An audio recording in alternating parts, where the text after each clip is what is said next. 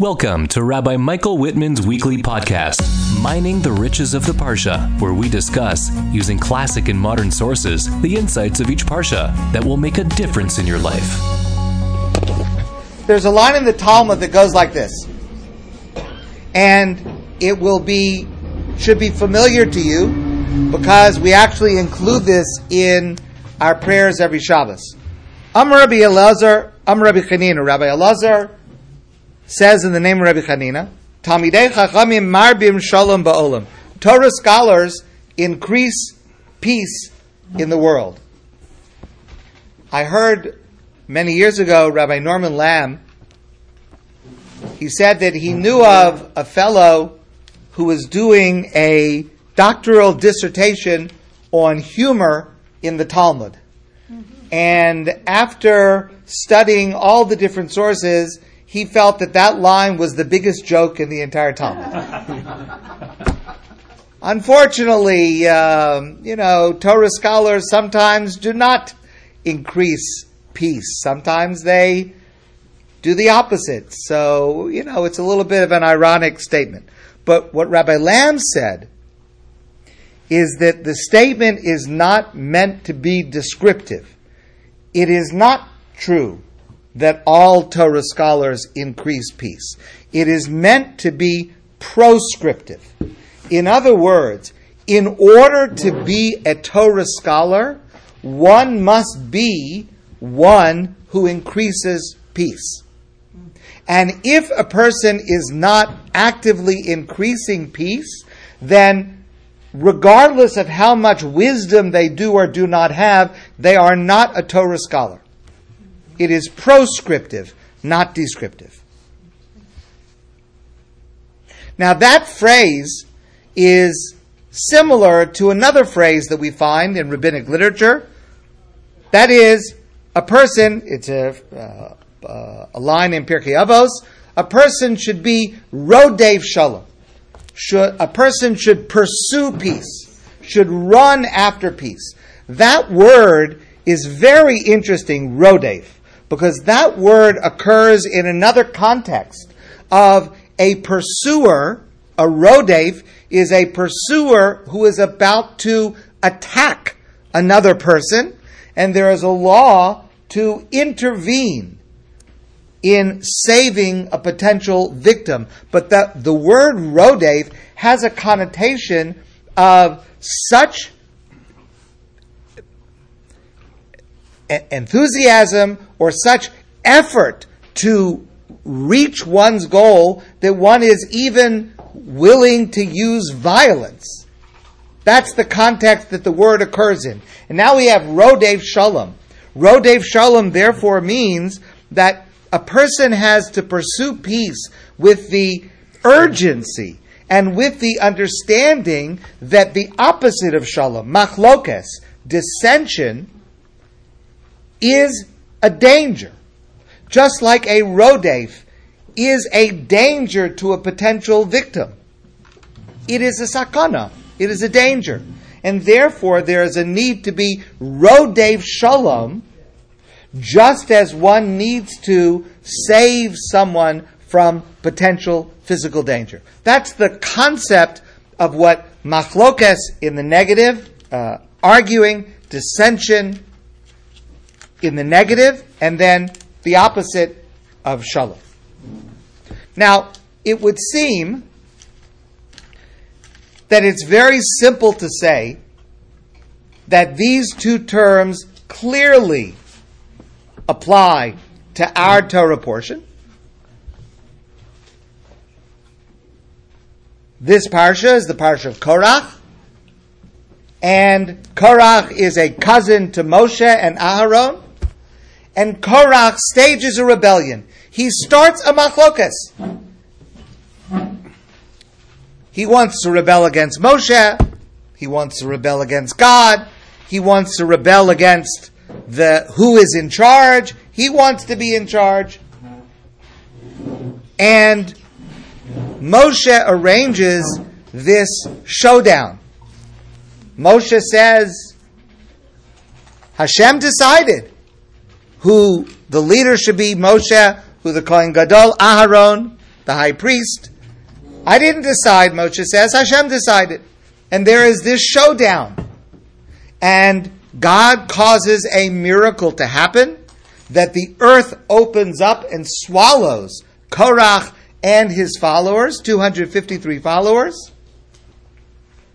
So this parsha is about machlokes and the dangers of machlokes, and hopefully there are some lessons here about how to avoid or heal machlokes and dissension. That's going to be the goal for this evening. So it would be very simple to understand that a person should pursue peace like Moshe, and don't pursue machlokes the way that Korach did.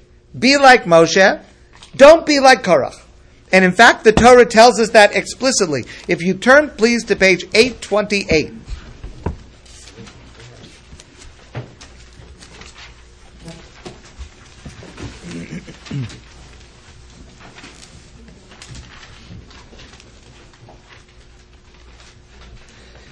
Page 828, near the top, 1, 2, 3, 4, the fourth line, pasuk number, number 5. I'm just reading a phrase near the end of that pasuk. So in the Hebrew side, 1, 2, 3, 4, 5, 6 lines from the top in the Hebrew, and 1, 2, 3, 4, 5 lines from the top in the English. V'lo yiyeh kekorach hakadaso. Don't be like Korach. Don't be like Korach. There is a prohibition in the Torah. Don't be like Korach, but rather you should be like Moshe. Don't cause arguments, but pursue peace.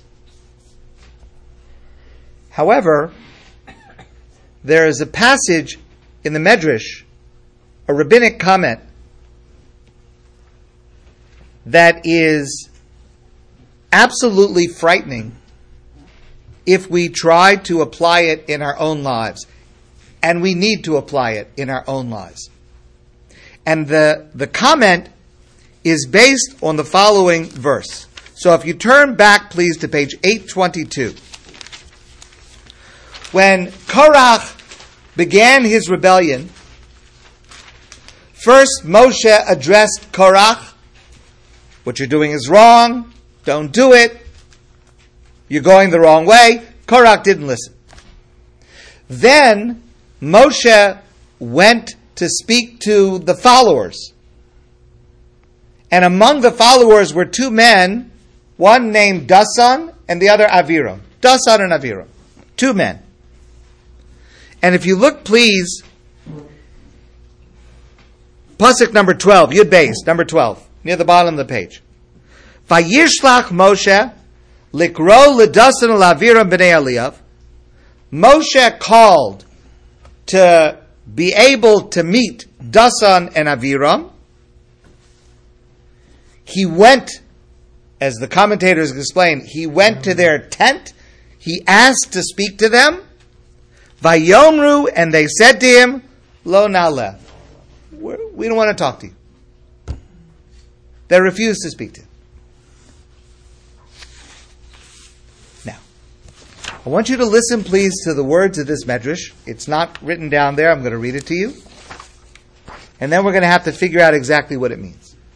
Says the medrash, Mikan, from this verse of what Moshe did to go to the home of Dasan and Aviram to attempt to speak to them, even though he was turned away, Mikan, from here we learn, she'ein machzikin b'machlokes, that we are not allowed to engage in machlokes, in dissension, in controversy. Shehaya Moshe mechazer achareim lashlimam b'divrei shalom, because Moshe went to them in order to appease them with words of peace, and to try to get them to turn back from their attempt at dissension. So, I want to take a few minutes now to unpack the words of this midrash to understand the significance of what the midrash is teaching us. Let me start like this. I would say And I think that most of us would say, at first blush, that we fulfill the verse, Lo yiyeh kekorach v'kadaso. Don't be like Korach. How do we fulfill that verse? Well, don't start a machlokas. Right? Don't start an argument. Don't start a controversy. Or, don't rebel. Don't be rebellious. Don't be like Korach. Don't rebel. Or, don't be wrong about interpreting God's will. Don't argue with what God says. God says Moshe's in charge. Don't argue. God says Aaron is the high priest. Don't argue. Don't argue with God. Or give the benefit of the doubt. Okay, right? Now, here's the thing though. Don't be wrong about an issue is more true about Moshe than anyone else. Rabbi Chaim Shmulevitz points out this verse I read to you, Lo yiyeh kekorach v'kadaso. Don't be like Korach. He explains it's not only a prohibition, don't do it. It's also a prediction. Lo yiyeh kekorach v'kadaso. There will never be an argument that is so one-sided that Moshe is completely right and Korach and his followers are completely wrong. I will never be so right in any argument that I have. I will never be as right as Moshe was in his argument. And don't take this the wrong way. Neither will you. You will never ever be as right in any subject, in any side that you take. You'll never be as right as Moshe. And I'll show you. Because Moshe had God himself take his side, open up the earth, and publicly display to everybody that Moshe was right and Korach and his followers were wrong. Now, if you've ever had that happen to anyone you disagreed with, please let me know. I'd be very interested to hear. I have not had that happen to me in my life. So there will never be a situation where anyone will be as right in an argument as Moshe was in that argument. However, this is pointed out by Rabbi Yisrael Reisman. What this medrash is teaching us is that that's not enough. Because if that's all that Moshe did, that he was right and Korach was wrong, Moshe would still have been guilty of engaging in machlokas. Because the prohibition of engaging in machlokas is not alleviated simply because you're on the correct side. You are still engaging in machlokas, in dissension and controversy. What Moshe did to alleviate that prohibition is Moshe humbled himself to go to Dasan and Aviram to make peace. It was beneath him. They should have come to him. It was humiliating. They refused to speak to him. But what the Medrash says is, again, let me quote the words, Mikan, from this fact that Moshe went to Dasan Aviram, from this fact we learn, She'ein machzikim b'machlokas. This is the source of how to avoid the prohibition. It doesn't make you such a great tzaddik, such a great righteous person. It just means that you're not violating the prohibition. Because not violating the prohibition means that you have to pursue peace, like a rodef, with an intensity and an urgency, even if it's beneath you, even if it's humiliating, even if you're right and they're wrong, unless you have done what Moshe did with Dasan and Aviram, you or I am guilty of engaging in machlokas. One has to pursue peace with the same intensity and determination that one pursues preventing a loss of life. Because the lack of peace is a type of loss of life. A number of years ago, I visited a member of a DAF. This person has since passed away. And he was an elderly gentleman. He was upset with the shul. And he told me the following story. He said to me, he wanted to purchase seats for the high holidays.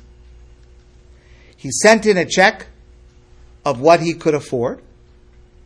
And the office sent the check back and said, sorry, it's not enough.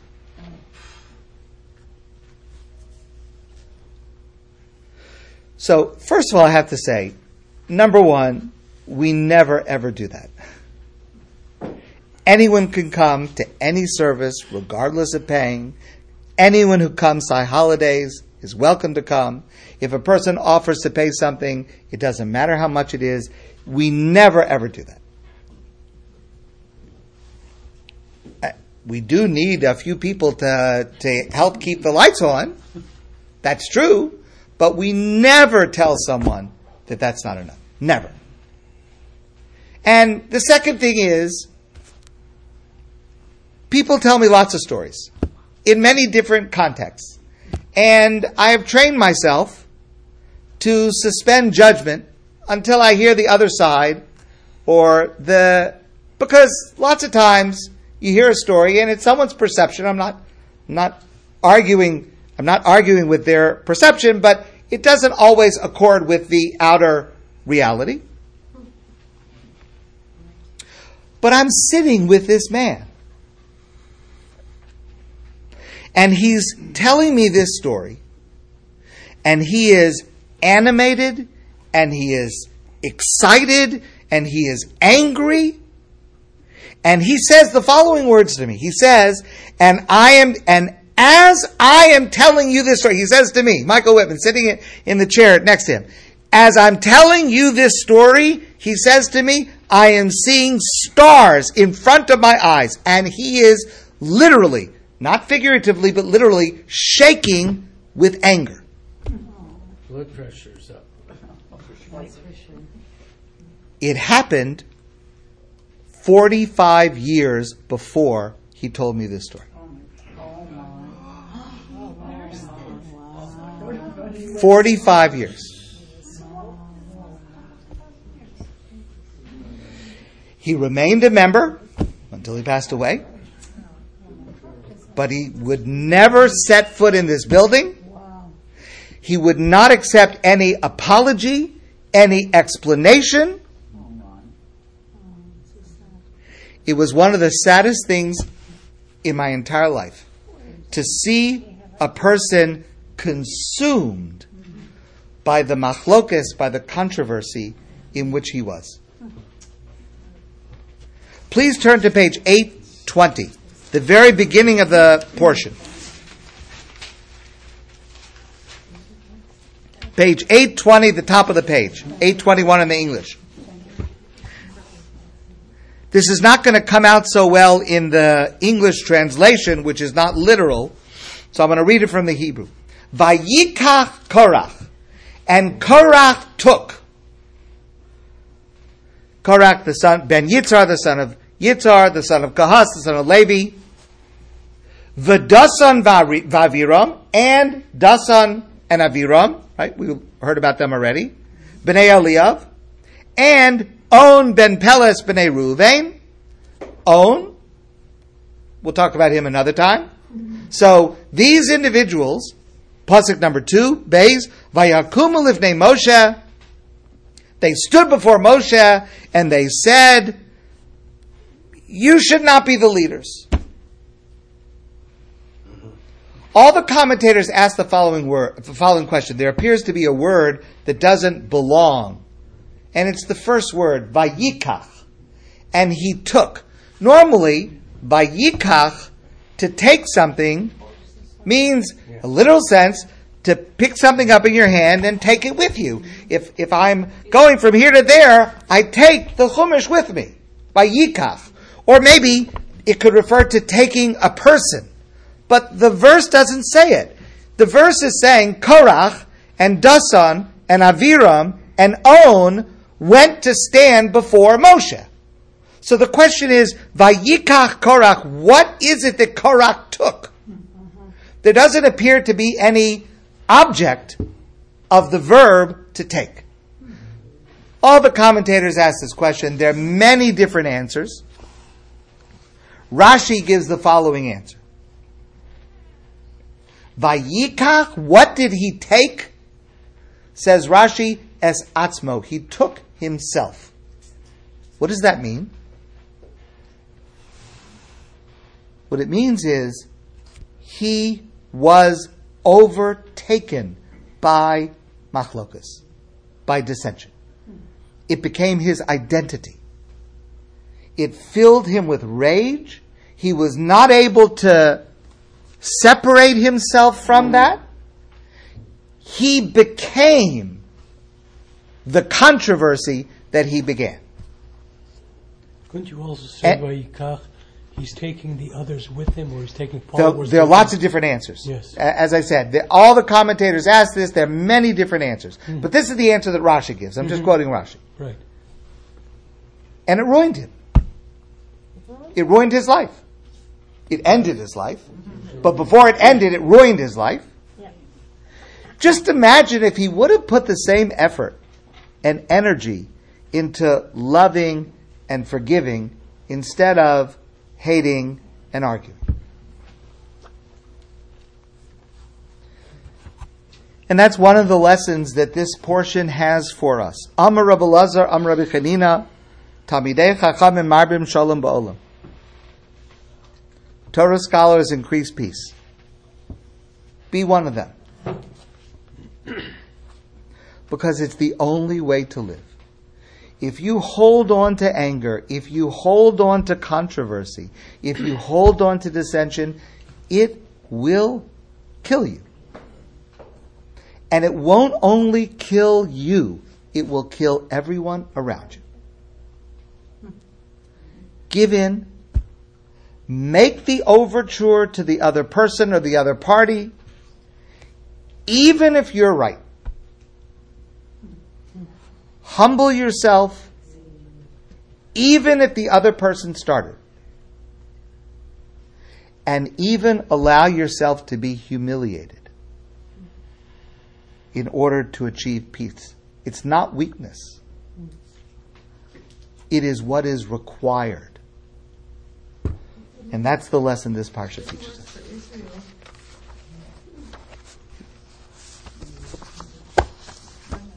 It works for your soul. The story is not over.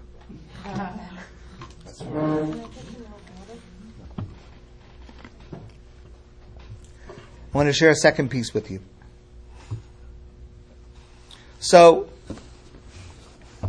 this portion contains a scene that, certainly speaking personally, maybe others agree with this, as a child, it was certainly the most frightening story that I ever heard. The source of not a few nightmares in my childhood. And I assume that I'm not alone in that. If you turn, please, to page 826. So, page 826, Korach stages this rebellion with his followers. Moshe says, God is going to prove who is the correct leader. And if you turn, please, on 826, in the middle of the page, Pasuk Lamed Beis 32, Vatiftach haaretz es piha, the earth opened its mouth, vativla osam, and swallowed them.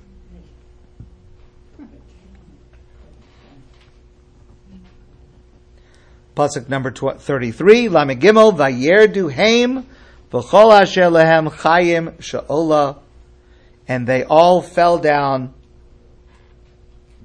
to the depths, Vatachas aleim ha'aretz, and the earth covered them over, Vayovdu mitoch ha'kohol, and they were destroyed from the community. So the version that I heard as a child adds an element that our rabbis add to make it even more horrifying. And that version or that myth is that if you put your ear to the ground, you can hear the cries of Korach. Did anyone else hear that? No? I grew up, yes, it's in the Talmud. I grew up with that. That's nightmares. Okay, that's scary. Certainly one of the most powerful narratives in the Torah certainly captures the imagination. It's a transfixing drama. And what a great outcome for Moshe. I mean, again, like I said before, to have God himself do an open, overt miracle in front of the entire Jewish people that shows Moshe is right and Korach is wrong. Wow, that's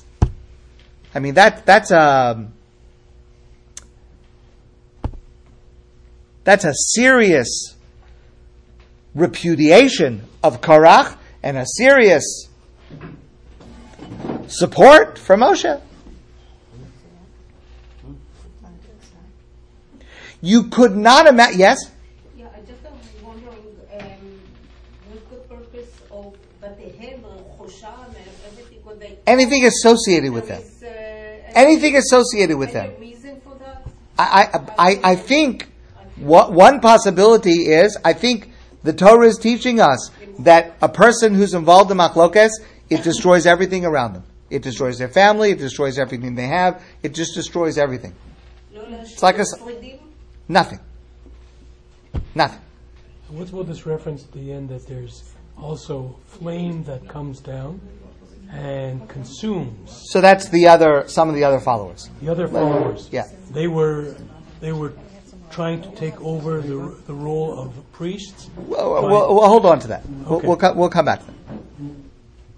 So you certainly could not have had a more clear and powerful and decisive conclusion. I mean, anybody that had any doubt, it could not be more clear.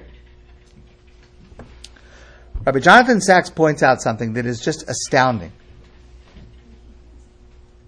It didn't work. Because the next day, please turn to the next page, which is the next day, page 828. The next day, page 828, pasuk number Vav, number 6. Vayilonu kol hadas b'nei Yisrael memachras. The next morning, the morning after this clear, overt miracle happened, the entire congregation of Israel started to complain, to protest. Al Moshe ve'al Aaron lemor atem hamisem es am Hashem. To blame Moshe and Aaron that you're killing people. I mean, hold on. How is it possible to blame Moshe and Aaron when it's a miracle? I mean, it could not have been a more clear, overt miracle. And they all saw it. Everybody saw the same thing. But not only was the miracle not conclusive, it made things worse. Because the next day was worse than the day before. Because originally, how many people rebelled against Moshe? 253, right? Korach, and Dasan, and Aviram, and On, and 250 followers. Okay? Korach and 253. The next day, Vayilonu kol adas b'nei Yisrael, everyone was upset. Managed to upset the entire Jewish people.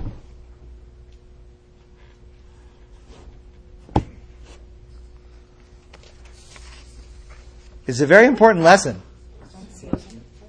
You can be right, and you can still be wrong. The Duke of Wellington once said, "Victory in war is only marginally better than defeat, because even the victors must bury their dead." Even being right, you can still be wrong. So, Hashem suggests the following to Moshe and Aaron. He says to Moshe and Aaron, this is the next section, he says, take 12 poles of wood.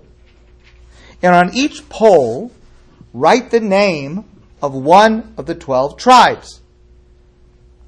And on one pole, the pole for Levi, right, Reuven, Shimon, Levi, Yehuda, etc., all 12, on the pole of Levi, also write the name Aharon.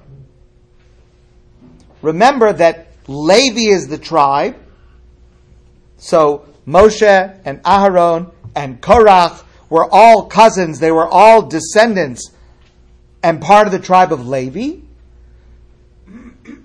Kohen was a specific demarcation for Aaron and his descendants to have a specific role within the Jewish people, right? Kohen is not a tribe. Levi is a tribe. All Kohanim are part of the tribe of Levi. We refer to 3 separate groups, Kohen, Levi, Israel. But that's because we only have those 3 groups. But at the time that there are 12 tribes, there's Levi. Levi has a subdivision of Kohen, which are the offspring of Aaron, but they're still part of the tribe of Levi. So on the pole for Levi, they also wrote the name Aaron. And they put all the poles, all 12 poles, in the Mishkan in the sanctuary. And then the next day, this is now the 3rd day, the next day, the pole with the name of Levi and the name of Aaron had sprouted blossoms to indicate that Levi was indeed the tribe that was chosen by God to be the leader of the Jewish people, and Aaron was indeed selected by God to be the Kohen Gadol, the high priest, not selected by Moshe. It was not nepotism. It was by God, and that was affirmed by this second miracle that his pole flowered with blossoms. And that finally brought closure to this episode. So here's the lesson. We learn from this something that is so profound. And this is true on a national level. It is true on a communal level. It is true in a family. It is true on an individual level in any area of life. The use of force never ends conflict.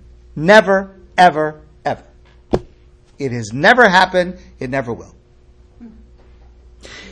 In extreme circumstances, force may be necessary, a necessary evil, and may even appear in the short term to help.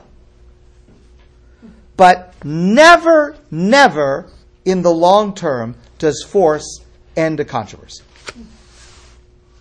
Just to use an example from fiction, so I hope everybody here has watched the TV show Fauda.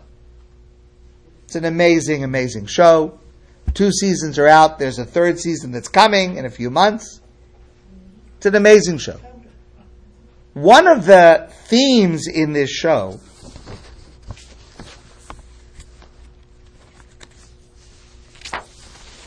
is that it's about the conflict between Jews, Israelis, and Palestinians in Israel. It's often violent. And it's a marvelous show because it captures a lot of the reality of what is actually happening in Israel.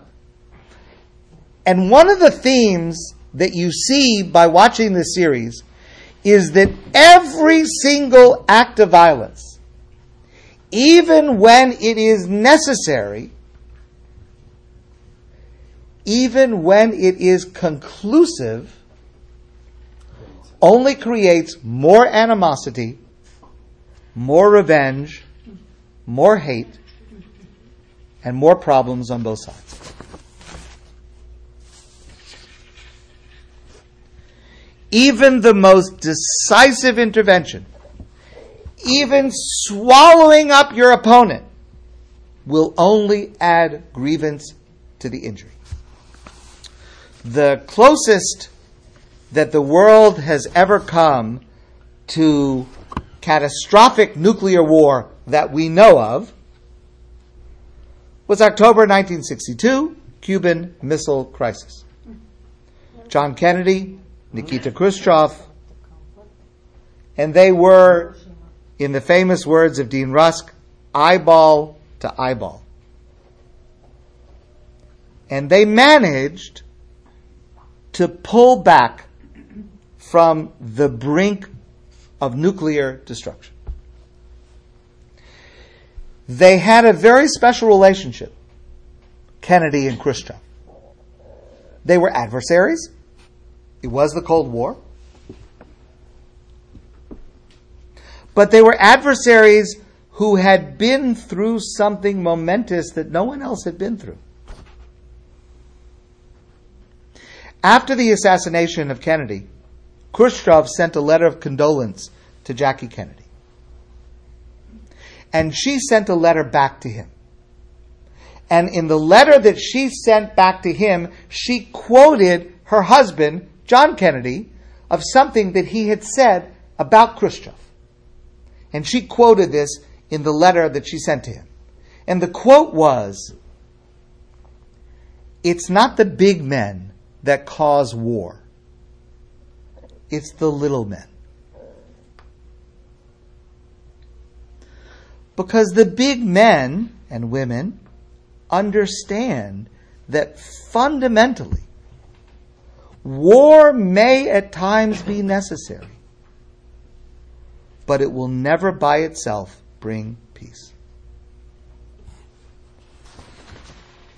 The only strategy that works long term is winning over your opponent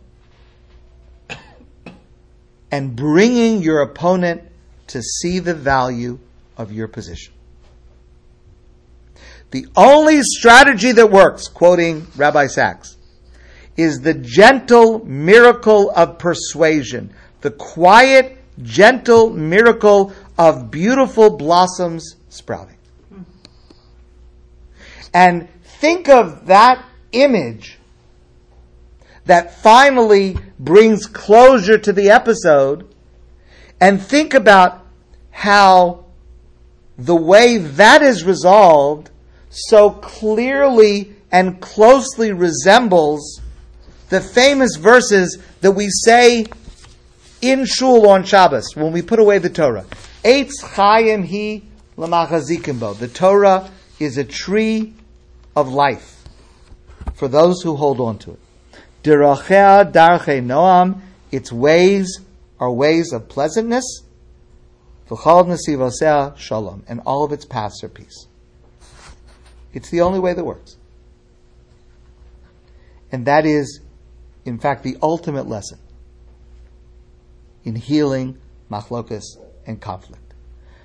Power or force may be necessary under certain circumstances, but it will never heal the problem. I want to share one more piece with you. So if you turn, please, to page 958.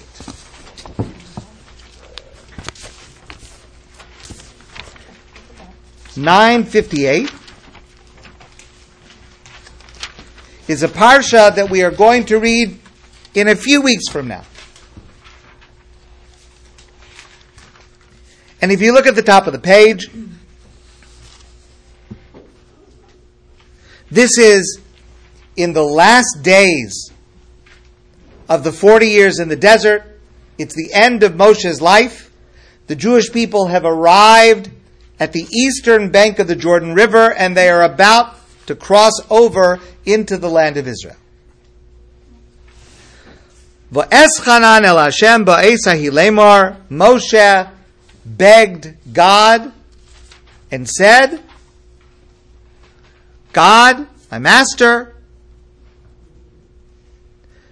Verse number 25, Ebra na ve'eres ha'aretz ha'tova. Allow me to cross over and see the good land. Asher be'ever ha'yarden, on the other side, the western bank of the Jordan.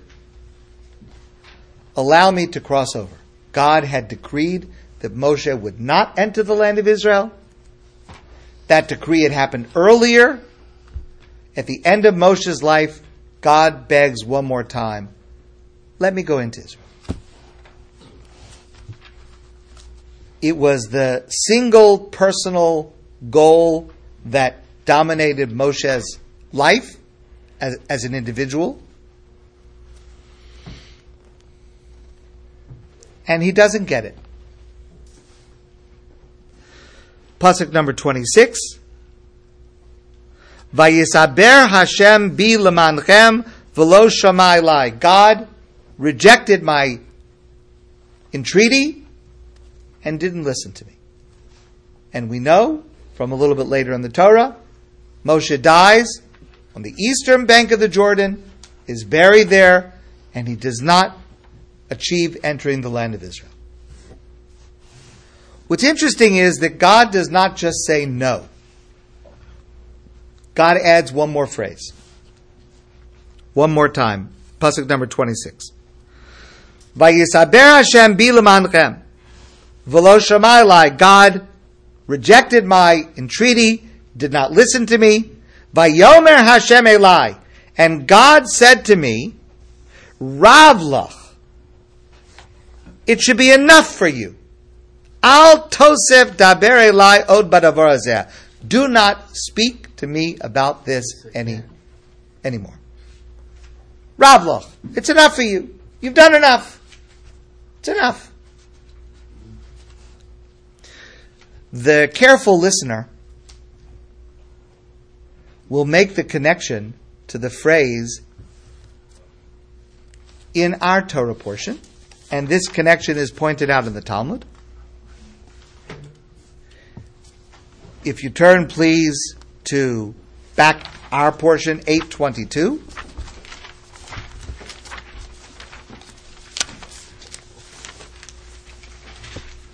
So remember, Korach had questioned Moshe's authority.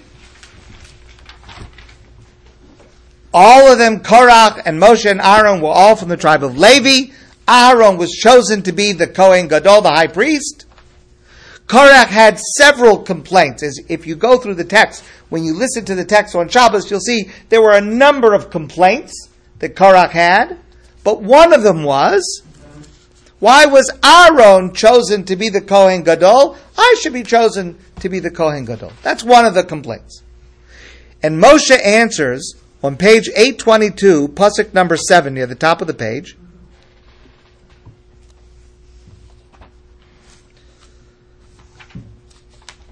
Page 822, pasuk number Zion, number 7.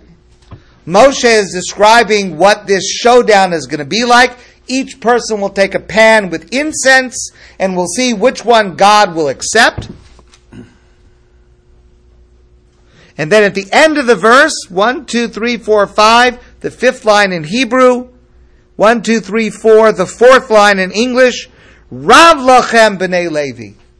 It's enough for you that you're a Levi. Why do you also need to be a Kohen?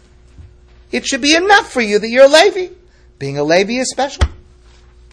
It should be enough for you. The rabbis in the Talmud point out that in the later passage, God is giving a subtle rebuke to Moshe. He could have just said, the answer is no. But he adds these words.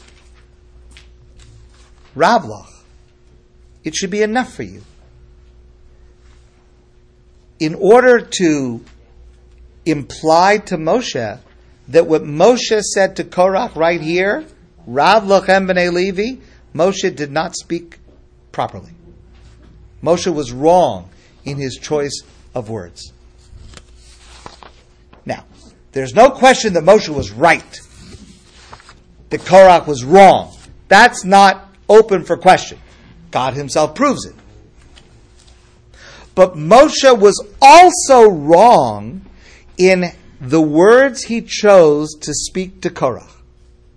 Because what he should have said was, I didn't select Aaron to be the Kohen Gadol. God selected Aaron to be the Kohen Gadol. You should listen to God.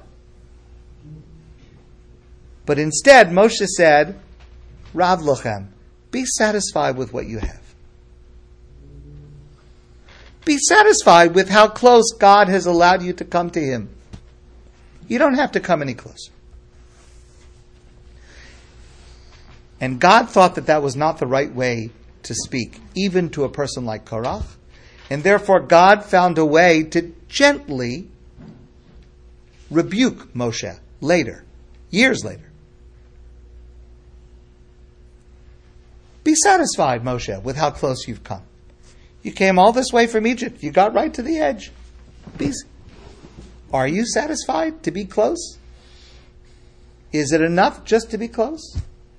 Do you like how it feels? No, but God is saying to him, do you like how it feels when someone tells you that you've come close enough, you can't come any closer?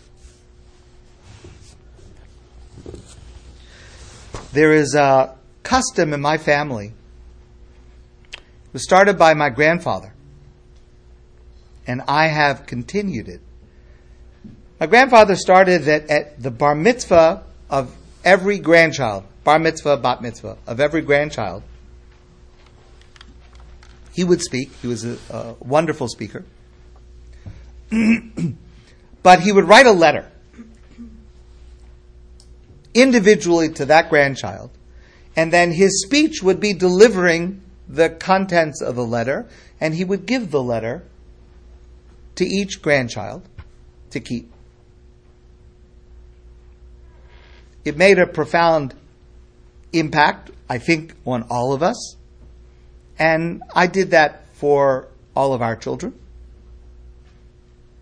What I just shared with you, this short piece, was what my grandfather wrote to me at my bar mitzvah. My bar mitzvah portion was Ve'eschanan. And this Dvar Torah was the subject of his letter. And I want to read to you just a little bit of this letter.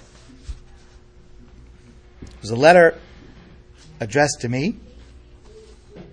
Throughout life, Michael, you will find a defender of mediocrity, rationalizing his own failures and trying to recruit others to join his company. In one way or another, you will be told, Ravlach. Let it suffice you. Be content with how things are. The words will sound reasonable. You're doing well enough. So what if you're not the best in the group? That's not for you. You don't have to be first or the best. And particularly, will your religious commitments be questioned? It's good enough to be observant. But you're far ahead of the average layman. And after all, you're not a rabbi. These words came back a few years later when I actually became a rabbi. But when I was 13, the idea that I would become a rabbi was just not on anybody's radar. Never believe it, Michael. Your only limits are your own dreams. No one, not even you, has the right to ask you to compromise with your principles, to moderate your goals, or to accept or expect less than the best. The single challenge is to try and to continue to try. Then you will never be a failure, even if you do not succeed. There is a great difference between being a failure and in having failed once or more. Such failures are stepping stones to ultimate success.